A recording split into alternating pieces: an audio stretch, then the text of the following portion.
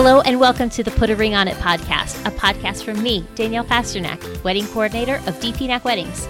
And me, Daniel Moyer of Daniel Moyer Photography.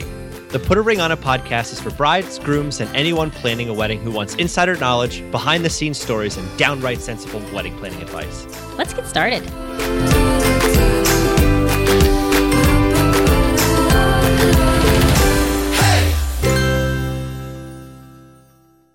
Hi, everyone. Thanks for tuning in to the Put a Ring on It podcast. I'm Dan Moyer. And I'm Danielle Pasternak. And to say we are humbled and honored to have this guest chatting with us would be an understatement. Today, we are thrilled to have Katherine Ham, publisher of GayWeddings.com, on today's episode of Put a Ring on It. And aside from her work at GayWeddings.com, which is not only an interactive planning resource, but it also offers community forums, free planning articles, and the most comprehensive wedding vendor directory available to same-sex couples, Katherine also writes, speaks, and consults on why same-sex weddings are meaningful and why marriage matters, which I love. She's written articles for the Huffington Post, one in particular that I really dig, which will be linked in this episode's show notes. And she's considered a valuable resource for media outlets such as the New York Times, the Washington Post, CNN, and CNBC. Holy cow. Katherine also recently co-authored a book with photographer Thea Dodds titled The New Art of Capturing Love, which we're going to talk a little bit more about today too, as well as linked to in our show notes at putaringonitpodcast.com/006. So we're going to be focusing today on weddings as usual, but we're really going to be diving into a conversation more about same-sex weddings too. What I love about this is that no matter how you identify, you're going to take away some really valuable knowledge. So, hey, Katherine, thank you so much for chatting with us today. Before we dive in completely, we'd love it if you could just share some of your personal story with how you arrived and where you are today.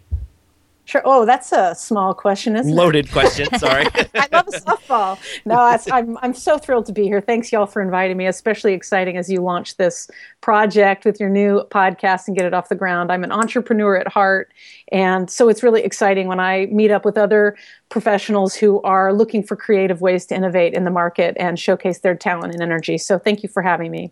Thank you. I was not supposed to be doing this.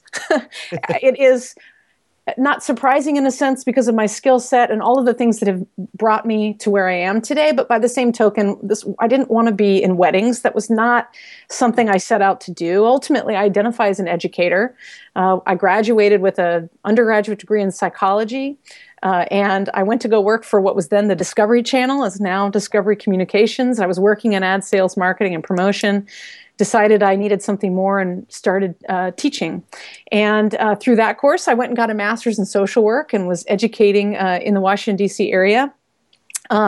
Decided I needed to change speed there, and then worked for women's professional soccer, the first league, which was really exciting. But how that relates to weddings really is only in the skill set linked to the fact that I had an opportunity to join my mom, my straight mom notably, in this business that she founded in 1999.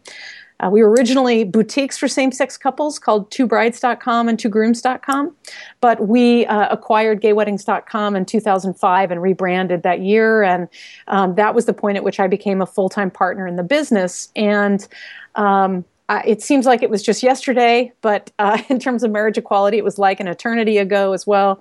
And, it really turns out that all of my social work and education skills, coupled with my ability to organize and my own personal experience actually as a bride, one of two brides, really contributed to some of my insight and experience as I got to know more people in the wedding industry. So we were very couples-focused initially, but then we began to receive a lot of questions from wedding professionals, and I realized that there was a need to support them as well. And when we partnered with WeddingWire in 2011 to launch our co-branded directory, which has since become the most comprehensive LGBTQ-friendly directory out there at more than 120,000 wedding professionals. Thank you very much. Nice. I know, isn't that crazy? That's when I had the opportunity to do much more intensive work on a broader scale with wedding professionals because I was speaking at conferences, I was having the opportunity to do wedding wires, and with the way that the legal landscape was changing, wedding professionals were really wanting to understand how do we support couples who are beginning to come forward and have their weddings. Some of those were legal, some of them were not. but between 2005 and 2015, more couples than ever were coming out. And that was having an impact on our families. That was having an impact on how the wedding industry was willing to take a look at us. It was having an impact on our own community and how willing we were to put ourselves out there to do this. Because obviously maybe not obviously, if you're LGBT, it's not an easy thing to come out to your family. And still today, there are people who fear being rejected by their families, or it's a difficult process. So it's a really hard thing when you're really asking your family to come out in full force for a wedding, which is a very public, if you will, proclamation and ritual. You said that gay weddings grew to 120,000 wedding pros as of this year, as of 2016? I think the number is probably higher. The last time we looked at it was about 6 months ago, and it was creeping well above 120,000. Yeah, that's in incredible. Our catalog. Yeah, that's exactly right. So we invite people to opt into gayweddings.com. We're part of the larger Wedding Wire network. And this is important for two reasons. Not only is it because we are able to so easily bring that much choice to couples who are looking to find wedding professionals that support LGBT couples. And this applies to not only LGBT couples, but also non-LGBT couples or straight couples who are looking for friendly, supportive wedding professionals. But the other thing that's really cool about our arrangement is that the way we have it set up is that wedding professionals will opt into the gayweddings.com directory if they'd like to be there, but we ask them to get their language inclusive, to get their images and albums inclusive across the entire network. Yeah. So that means that we have had a really significant impact, Wedding Wire and gayweddings.com, market-wide, because what we're saying is, and this is true, same-sex couples aren't just going to find you on gayweddings.com. They're looking for you everywhere because they find sites and professionals that they feel affinity to and want to look for those services. And we've helped professionals to know in broad scale from, as Sunny likes to talk about at Wedding Wire, the megaphone, which is to say best practices.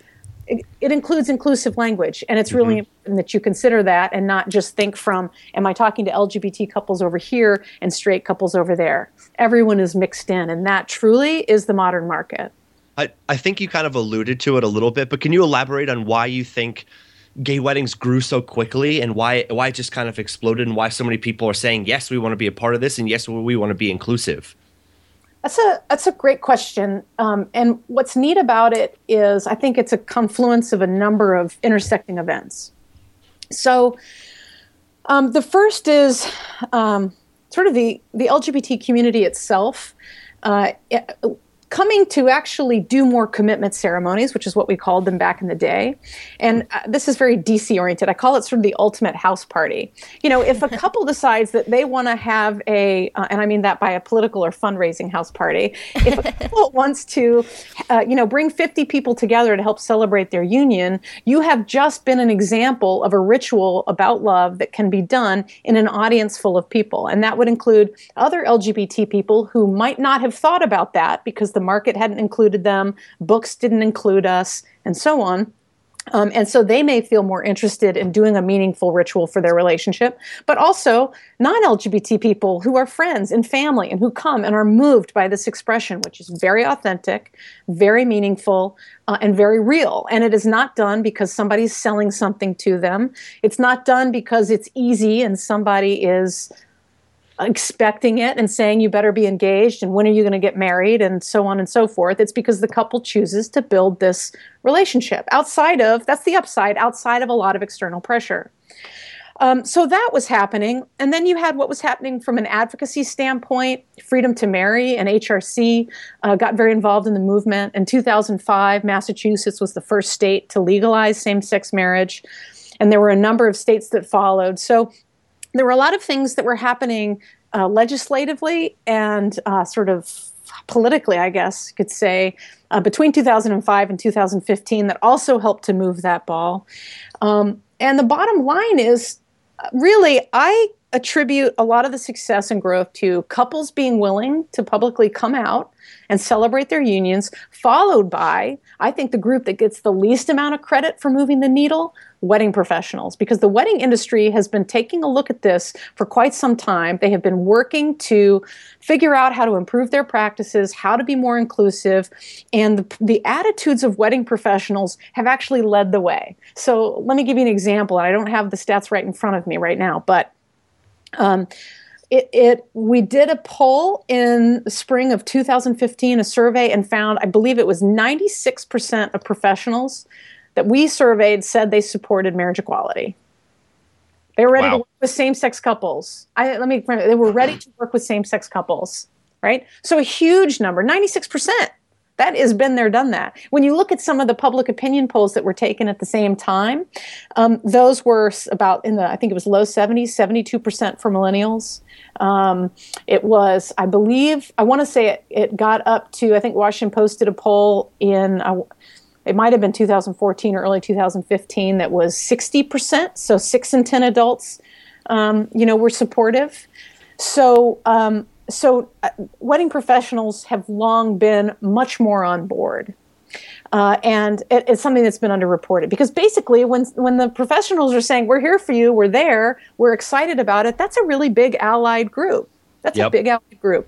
So, I can't say enough, because I'm very grateful for the wedding professionals that were willing to speak with me, those that have been willing to serve couples and celebrate their unions. And so it's been an exciting time.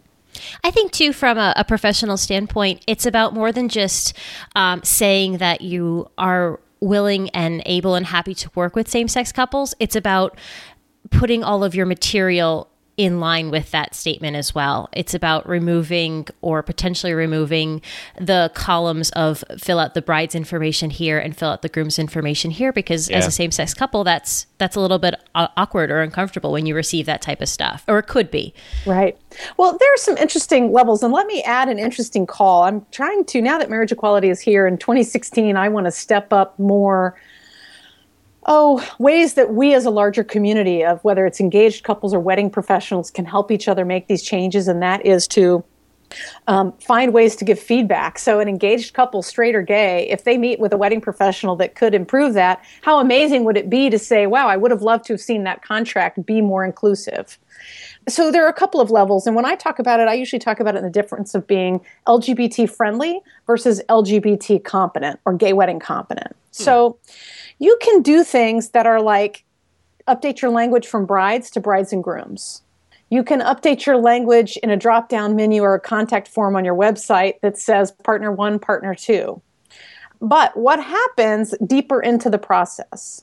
So one example might be that you've had a great conversation with the couple and you send out a contract, but you haven't gone more deeply into your materials, and your contract is still languaged bride and groom. So you haven't sort of thought through the whole service process with them. The other thing might be, and I talk a little bit about this, a lot about this with Thea Dodds in our book, The New Art of Capturing Love. But, from a photography standpoint, thinking about what is it that this couple needs, and how do I think about what I need to ask of them, because it's going to be immortalized in an image. And so it's either on or it's not. And if you don't get it right, then certainly for a photographer that's problematic, but it is for the couple as well if you haven't captured the photograph that really for them represents the keepsake of a lifetime. And if you are accustomed to always working with one person who's taller and one person that's shorter, or one person in a dark suit and one person in a light colored gown, you're going to find that you have some problems when you're posing two big gowns together, or you're putting two black suits next to each other, or you have two people that are roughly the same size. And it may even be that couple does not care to express themselves along the intersections of overtly masculine and feminine, because many same-sex couples have more play. You get to pick and choose what feels more comfortable to you as an individual, as opposed to this is what a groom does and this is what a bride does, which is largely very sort of heteronormatively, very sort of masculine, feminine structured in terms of gender roles. It's very clear. Agreed. That was a very rich answer to that question. Thank you. It's like, where to start next? Well, here, let me take it to the next level of something that I think will be interesting to your listeners and something that most people don't think about. It's one of my favorite stories from when we were out doing the book tour. And that is that we were in Boston, and we had a bunch of folks there, and one were two straight women, one of whom was a good friend of mine. The other is a friend of hers I know. They had come, both of them had gotten married, I don't know, like 10 years previously, and they sat and listened to me talk through some of these ways in which in photography there are some traps for couples, because photographers have sort of a routine that they follow of how they sort of plug and play couples in these bridegroom masculine feminine pairings. And the two women came up to me after the talk, and one of them said, gosh, I am seriously rethinking my wedding photography, right? And it's been like 10 years. She said, I had no idea. And the other one said, I know, me too. She said, I can't think of one time in my life that I've ever sat on my husband's knee, and it was on my wedding day because the photographer told me to. And they were both like up in arms, like, oh no, because what they were saying is we realized that we hired a photographer we liked. The photographer put us in these poses, but these poses didn't really reflect us. And this is why I feel like the opportunity when we have a conversation about how to better serve same-sex couples is actually really important for all couples, because what's important is meeting the couple where they are, understanding who they are, understanding the dynamics of their relationship, and then capturing that. Right? A wedding ritual should be an expression of two people coming together and designing a ritual that celebrates and puts into practice and commemorates that relationship and sort of sets its charter for the future. That's such a great point. And you mentioned the book, Catherine, that you did with Thea Dodds called The New Art of Capturing Love, which we are going to link to in our show notes for this episode. But I actually snagged it and read it as a wedding coordinator. I think it's probably more geared towards the photographers. There's a lot of like technical stuff in there, which I learned a few things. But as a coordinator, I pulled some really powerful concepts from it. One thing in particular that stuck with me was something you said in there, and this is a quote. It said, when it comes to capturing love, especially when a same-sex couple is the subject, rules were also made to be broken, reassembled, reinterpreted, revised, repurposed. This is the gift that same-sex couples have introduced into the wedding trends of today.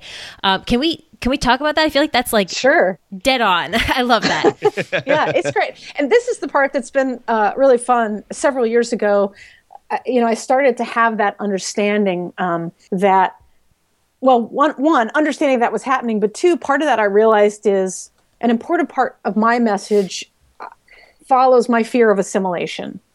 So it's very easy to see. I mean, the wedding industry is a big giant beast, and it has its own rules and looks. I mean, you go to any blog and you can see like, oh, this is the year of the mason jar. Oh, this is going to be what the average couple looks like, or here's what my wedding needs to look like. Yep. And there is a way that the industry operates like that. Well, if we have legal recognition and we begin to celebrate our relationships, how easy it is for us to sort of fall into line with that, because ultimately weddings are traditional and the LGBT community is more mainstream than ever. We are not the little fringe, trend-setting, underground culture that we used to be. And for a person of my age, I miss a little that. I don't miss that the only place we could go to figure out who our people were was at a bar or a bookstore, but there was something special about having that community identity. And we end up in a situation where the wedding industry kind of is grabbing hold of us and saying, okay, here's what a bride does. Let's just duplicate that. Or this is what a groom should do. Oh, well, we're not really sure what a groom should do, so never mind those two grooms because we don't really know what to do with you yet, right? So at any rate, one of the reasons that I started to include this in part of my message is that I think it's really important for everyone to have the opportunity to create a wedding ritual that's meaningful to them and a celebration of a day that is about them and not necessarily about what wedding planners want or what family members want or what they think that the blogging world expects from them. that what's really powerful is a very authentic expression of who you are. So that's one of the reasons that we recognized some of the lessons we're learning about rethinking how to approach embracing same-sex couples can also be helpful for non-LGBT couples. And frankly, it's also came because I can't tell you how many times at cocktail parties when people would ask what I did, whenever I talk to a straight couple, this is here in Washington, D.C., so roughly my age group, anytime I had either a man or the man and woman talking, so straight couples, and they were either recently engaged or had just gotten married, they more often than not really identified with that. They were feeling pressured, they wanted to do things differently, and they didn't feel that they had permission to do that. Yep. So if we are asking ourselves, why does this matter? What is wedding planning? What is a wedding about? Then everything should flow from there. And to give you an example of how different this is, because we didn't have legal recognition, we started with the wedding ritual. And now that we've come this far, we are seeing that same-sex couples structurally have more in line from a guest list standpoint to the wedding spend to, the pomp and circumstance around all of it, the big reception, the pressure to do certain checkpoints more than ever. But we started from the ritual. If you hear a same-sex couple, particularly one from the past 10 years, we talked about going to get the license because the license was the whole deal. I have never heard a straight couple spend time talking about celebrating getting their marriage license. That's like a chore on the checklist on your way to the party. And how many straight wedding rituals have you sat through, ceremonies have you sat through that may have been a little bit formulaic, and you could tell the officiant didn't really know the couple. It had some of the basic readings, and you could see where the couple was maybe trying to get some personal touches in, but they couldn't really figure out how to do that in the larger framework of what typically happens. And so it's much more about how do we plan the party. I don't mean that to be disrespectful or oversimplifying, because I think that the ceremonies do matter to straight couples too, but I think that it's much harder for them, and it is not a typical place that they start. Although, again, I see plenty of exceptions to the rule, but customarily that has not been the place that they start, which is, what does this ritual mean to us, and how do we want to build it so it looks like us? Mm-hmm. That comes down a lot, too, with the pros you choose to work with throughout your planning process. We've mentioned it a few times already now that it's important to share that connection with your pros and feel like you can talk with them. And if really customizing what you want based on the things that really matter most to you as a couple, that's a conversation you need to have with your pros so that they're aware of it and they can work around the things that really matter most to you as a couple. So I love that. It's true, although it's one of those things too, and this is back to why the LGBTQ training or familiarity, the cultural competence matters, because there are some wedding professionals who, they're friendly, they're open, they're happy to work with a couple that wants to customize, but they may have no idea how to go about doing that. And so the book for photographers was kind of an illustration of that, because photographers know that they have a certain set of photographs they need to capture, and they have certain rules and poses they've been trained, and they just implement those. You wouldn't know that unless you looked at an entire body of work or you spent time in the industry recognizing that. And so that's why the conversation around customization and openness to that and practice doing that is important. Because most couples don't know what they're doing. Right? They're new to it, so they wouldn't even know what to ask for in the first place. But that's where you've got to bring the wedding professional's background training and openness to that. So, agreed completely. One of the things you said just a couple of minutes ago was what the wedding industry wants is what the wedding industry gets. And I mean, I completely agree with that. And we talked about this a little bit in the pre-show. In typical wedding conversations, you'll hear all the time, this is what a normal couple does. This is what a regular wedding is. How can we start moving away from that kind of talk? And I feel like that's a loaded question for you too. But how can we start taking steps to move away from that, other than just changing language in the contract or changing language on your website? I feel like those are the first steps. Is there more deeper ways that we can start thinking about this? Well, it is a great question. That's a big question. Sorry, I'm full of those. I'd say that it's a question that sits with me currently, particularly now that essentially the fight for legal rights is done, that the opportunity is in play. And again, as I outlined at the top of the show, I come at this as an educator and as a social worker. So I don't come at this as someone who dreamed of my own wedding and spent a lot of time like just loving it. And so this is what I want to do. To me, what matters to me is most about how we are in relationship to one another as individuals, and the kind of difference that we can make in the world. So to your question, normal, I feel like, always gets to be the term that falls to one and or both of the following. Sort of the largest group, the majority group that shows up and is polled, or is set by the terms reflective of the group in power.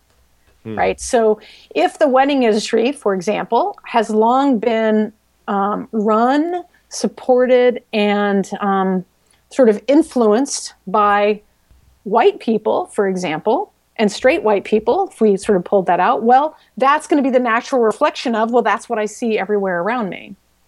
Or if it is that what we see is, oh, it's all about brides, and it's just brides, and brides only care, and we leave it at that, we are sort of reinforcing that dominant group notion. And by dominant, what I mean is just that it's that larger group that is the influencing group. Right. So this is something that in my personal life, I feel expands beyond just practice as a wedding professional or as a larger, if we're speaking as an agent in the industry. There are all sorts of ways that we walk around in this world deciding who we're talking about and who matters. I have been pleased to see, for example, more recognition of diversity in the wedding industry. And I believe that we still have a long way to go. Absolutely. So how do we stop doing it? Well, you can talk to psychologists on and on about why we as creatures, as biological creatures, there are ways that our brains work that also further support our habits. It's how we can actually function and get through the day. I have a young son, and when he was little, watching him think about the world in categories, that is the way he processed everything. And he saw everything like, oh, okay, anyone with short hair must be a man, and anyone with long hair must be a female. And then there was the time where he had to figure out, oh, sometimes there are exceptions to that rule. Let me learn what that means. We would travel, and he would say, why do only white men get to fly in first class? Because what he saw was a majority of white men, businessmen, boarding first class as we would wait with the rest of the cattle call. So there is this level of reinforcement of what we see, and there is a way that we go and pull this anecdotal evidence from our experience to say, oh, well, that's normal and that's how it is. And, frankly, it's like one of these things around when I think about the wedding industry and I think about the blogs that are out there, I see more couples than ever actually designing their weddings in order to be published on blogs. So what's lost in that process? And, the more I watch this, the more I see weddings that look exactly the same because people see something as a trend or looks really great. And so somebody does that and then everybody follows it. So that whoever is in charge of making editorial decisions largely ends up then influencing participation. Yeah. So I would say same-sex couples, LGBT people, we are a minority of the population, but that doesn't mean that it's not a best practice to be inclusive. We may see that it's only brides participating in the larger wedding expos or interfacing in communities, but that doesn't mean that there aren't men, gay or straight, out there that want also to participate. Right. And so I think part of it is having a little down-the-road vision, recognizing that actually if you provide more space and you're more welcoming and inviting, you might be surprised at who comes to the party. So what I'm hearing you say is all couples should focus more on joy than cultivating the perfect image. Well, let's back it up. I said joy is awesome, but let's be honest, some days are hard. I prefer joy myself. Right. I think there's a lot to be joyful about in a wedding celebration. I think there are also stressful times. And part of this is just who I am. Part of it is my background. So these are my biases. I think it's really interesting because we've been talking about this for a long time. Like when Thea and I began to start this book process, which I guess it was 2012, we called our self-publishing brand, because we originally self-published the book before it was picked up, Authentic Weddings. And if you hear a lot of the marketing trends now, what people are saying generally across the board, not just in the wedding industry, is authenticity is what matters. So for me, authenticity is what's really key, which is who are you? What matters to you? And if we're talking about weddings as a couple, if you're a wedding professional serving a couple, how do you facilitate that authentic process? It is not lost on me the challenges with divorce and the other challenges to relationships in this country. It's always been that way. In fact, there used to be people that would say all sorts of cynical things about like, well, you'll finally, get marriage rights much more about so you can get divorced. And I thought like, oh, that's just so not helpful. But if we are struggling as a society to figure out how to build equal relationships, particularly where we have gender stuff that makes that harder, we have a world that functions in a way that makes it harder. How do we go about defining rituals and living our lives in a way that support that mission? In other words, when I talk to couples in my planning support of them, I ask them, what is your non-negotiable? What is the one thing you want to make sure is part of your day? And I try to make sure they're both on the same page or able to provide that space for one another. Compromise, welcome to the rest of your life together. Additionally, I ask them to sort of define a mission statement for their wedding. What's the point? What do you want to accomplish?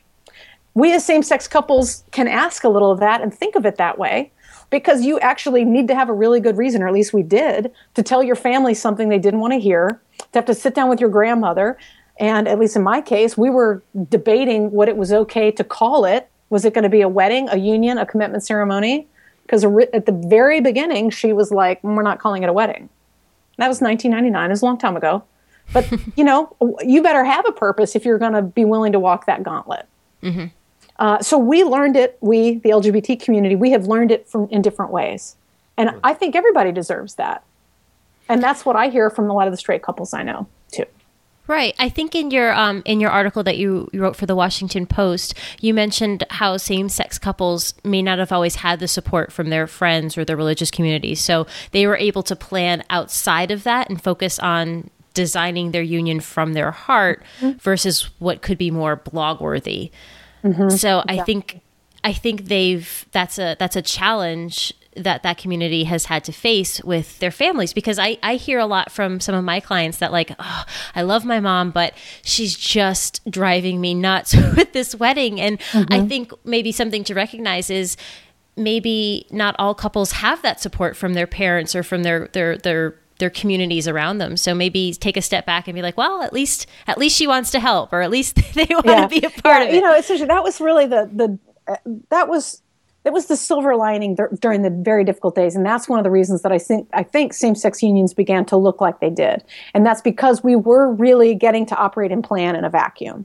Mm-hmm. And I could see that happening very early on. And that came with great pain. I had couples tearful and upset and grieving because they had parents, basically straight up saying anything from, I love you, but I'm not coming, to get out of this house. You're not my child. I mean, it's the range, right? And, frankly, and there are plenty of stories done on this, of once marriage equality came to a jurisdiction of couples, same-sex couples, feeling pressured by families, saying, okay, are you going to get married now? Are you going to get married now? Are you going to get married now? Because really, ultimately, weddings have always been sort of a straight person's language. Mm-hmm. Right. And so parents would understand that, and it would seem like that would follow the natural order of things. Mm-hmm. And that's back to that assimilation thing I was talking about. So I feel like the days of us having these little protected spaces that were just about us, and were much more about what we wanted to do in the day as opposed to how we might be sold to or what others might have wanted from us, and who had what expectations. Those days are, if you've turned over that like sand in the sand timer, we're down on those last few grains. And you can see it happening in the statistics showing up around what wedding trends are happening. Basically, that if we're talking about average guest size, how much it costs to have a wedding, or so guest list size, basically number of people we're inviting, how much it costs us to have our ceremonies and the like, structurally speaking, our ceremonies and receptions look much more like what they do for straight couples than ever. It's just very little difference.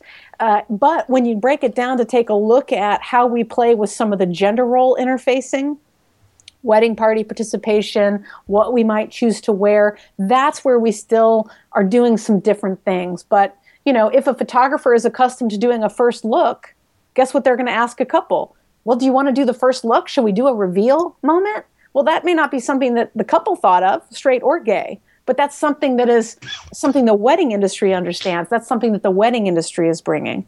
Another great example, 10 years ago, same-sex couples weren't doing engagement photos. That wasn't a product line item. People weren't thinking about that. We couldn't even publish our weddings or unions or anniversaries in the newspaper.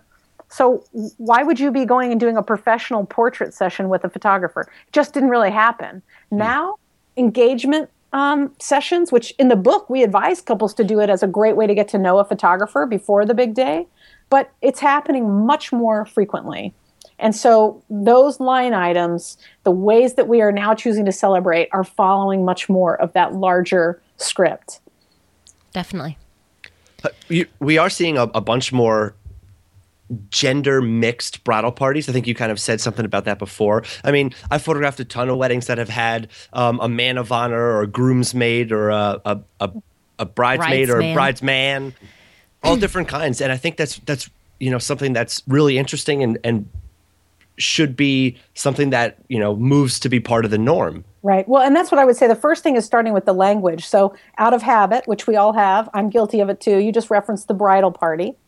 And actually, when you look at a lot of wedding planning tools, they build off of the bride as the presumptive customer. And so there's a lot of talk about what are the bridesmaids going to wear? What are the bridesmaids' activities going to be? So one of the things we can do is first start talking about the wedding party and that each person has a wedding party. One of the things that's really cool, and absolutely, this is where we see a major difference. I mean, it is one of the most statistically significant gaps. And this is from a data scientist at Wedding Wire who looks at this for us.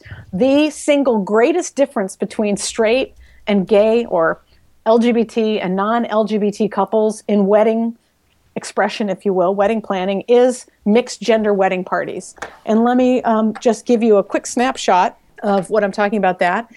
In 2014, we asked couples this question, and amongst straight or non-LGBT couples, 71%, so the vast majority, said that they were dividing their wedding parties by gender. So if there was a female, she had all women. If there was a male, he had all men. And we found that only 14% of same-sex couples said the same. So the vast minority were dividing based on gender. That means essentially, if we flip that framing, 86% of same-sex couples were mixing it up. So, it's whomever your friends were, they weren't thinking about, oh, well, if I'm a woman, I can only have women here. They were bringing their important people into the mix.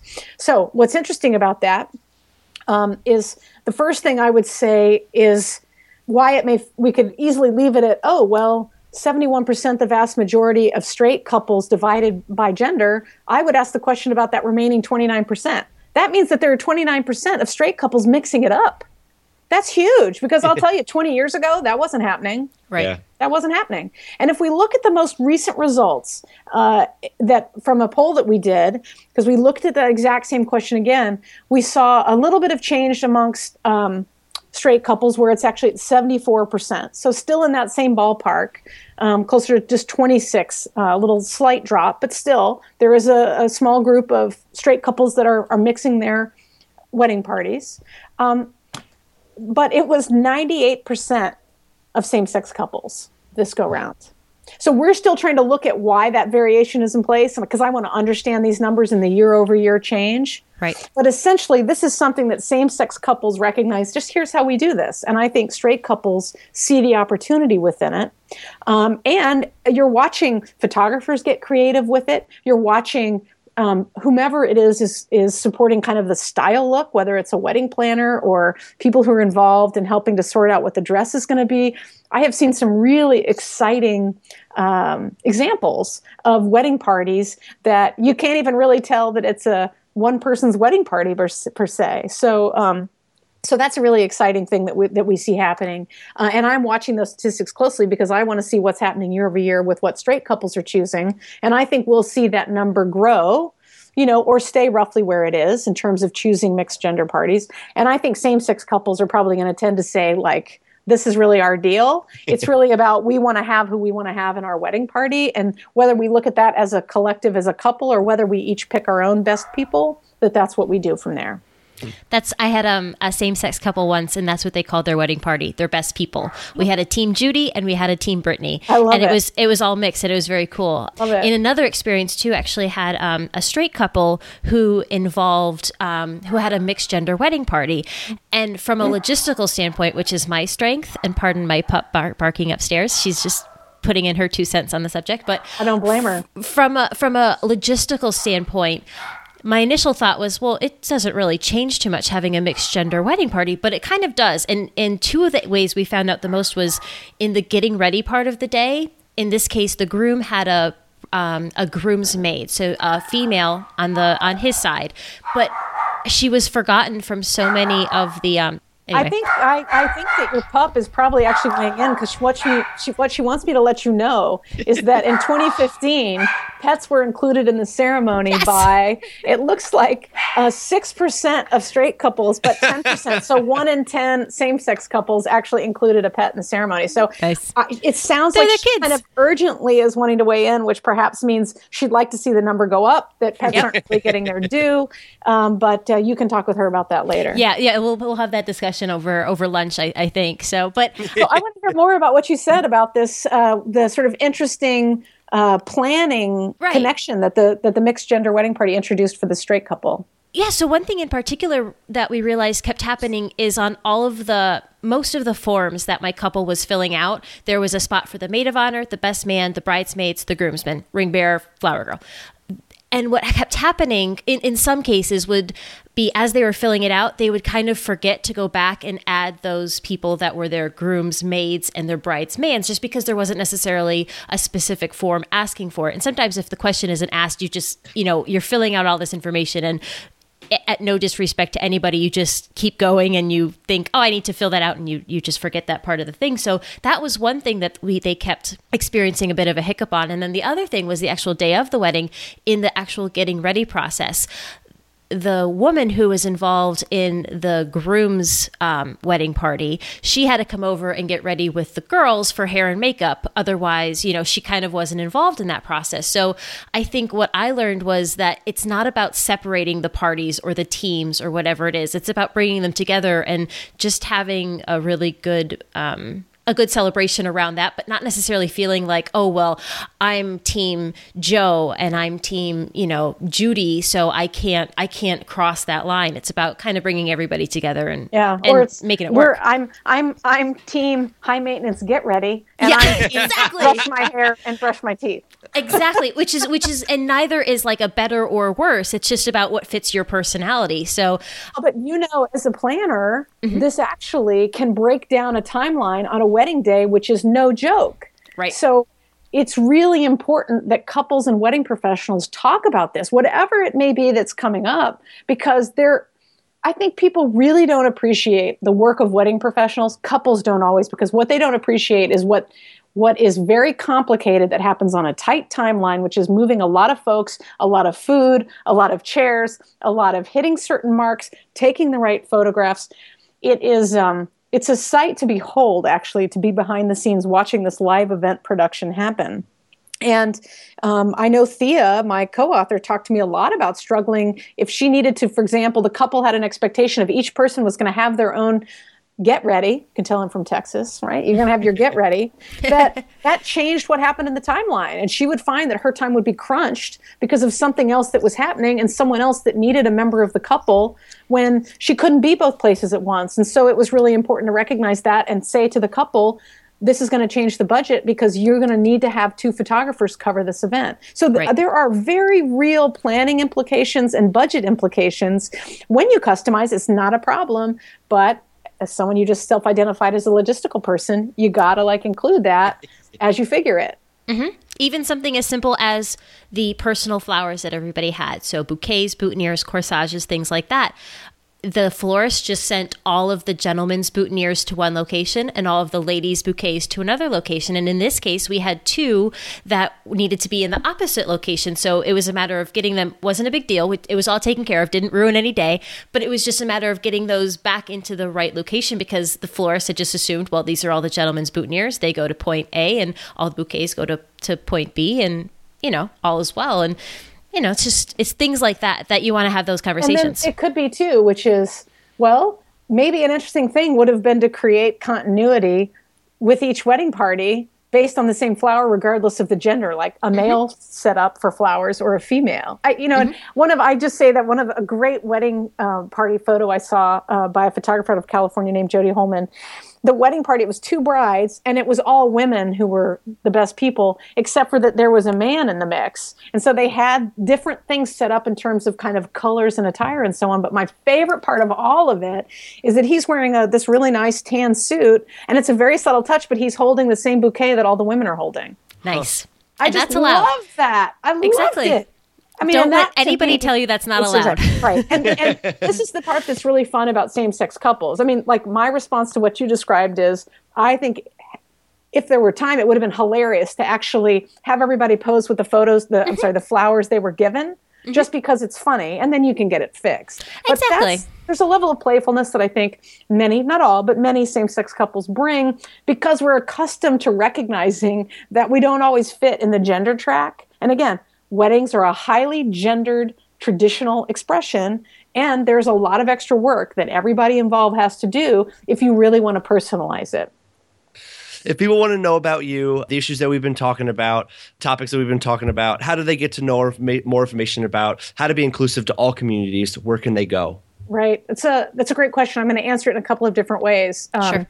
One of the great things is I get to talk to all different kinds of audiences, but one of the challenges is different audiences can find different things for me in different places. The first is I would say the book. If someone is looking for resources, it doesn't matter if you're a couple, a photographer, a family member, a planner. We have found, and we wrote the book this way, that even though it is under a photography brand, it really is accessible to everyone. So the technical stuff that you referenced earlier, Danielle, is really somewhat minor, that we did write it so that everybody could find something they'd need out of it. And in fact, we have gotten rave reviews from couples, from wedding planners, from photographers, and especially from family members. They love this book as to give as a gift and to otherwise talk to their loved ones about their same-sex ceremonies and so on. So, and it also, for families that are afraid to ask questions, they like to read this book because they don't want to ask it of the couple that they love. So they look it up in the book. So that is one way that any audience can kind of interact with some of what I've talked about. And the lovely thing is it's got all these beautiful photos from I think it's 46 couples and 78 photographers, something along those lines. So there's a lot of great variety to be had. If you're a wedding professional and you're interested in learning more, I am beyond publisher of GayWeddings.com. I'm an education expert from WeddingWire. So through the WeddingWire education platform is a great way to work with me. And you can I write regularly for their pro blog. I do webinars with them. I am available for groups to bring me in, and I will do custom presentations and conversations. And you can interface with me professionally on Twitter, where the handle is @MadeByKathryn. I spell my name Kathryn. That's sort of my consulting brand. You can also interact with a larger gay weddings conversation on Twitter @GayWeddingsCom, C-O-M. And we're on Facebook. You can find GayWeddings.com by searching for it on Facebook. To find my Facebook sort of professional sort of interface tool, you can just look for my page. You could search, I think it's Kath Ham is the page ID for that. So say, like, if you had told me when I was 16 that if you Googled my name, it would be like lesbian, gay, lesbian, like all over it, I probably would have had a heart attack on the spot. But you can Google my name, and you can also see some of the other writing I've done or other presentations I've done. I'll be speaking at the Bridal Show Producers International Conference this year. And we'll have that conversation about the difference of calling something a bridal show versus a wedding show, I imagine.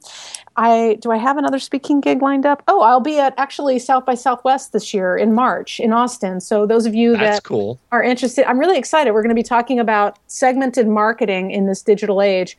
So I'll be talking about LGBT marketing through social media, but we've got a DJ who's facilitating the panel, someone from Nielsen, someone from Tumblr. It's going to be a really cool panel. So folks in the Southwest can also find me there. Cool.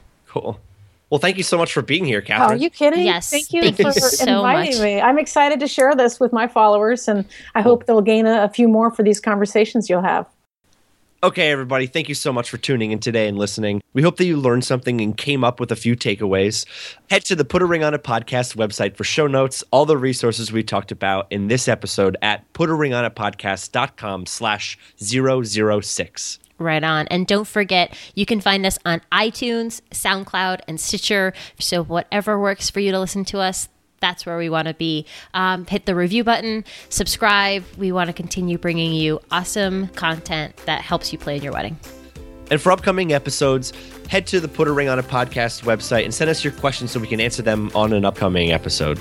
Yeah, we're trying to put together a little bit of a Q&A episode. We've already started gathering questions from couples that are planning a wedding. So if you want to be mentioned, or if you don't want to be mentioned, if you want to submit it anonymously, that's cool too. But otherwise, we will see you guys in 2 weeks. Thanks for listening. See ya.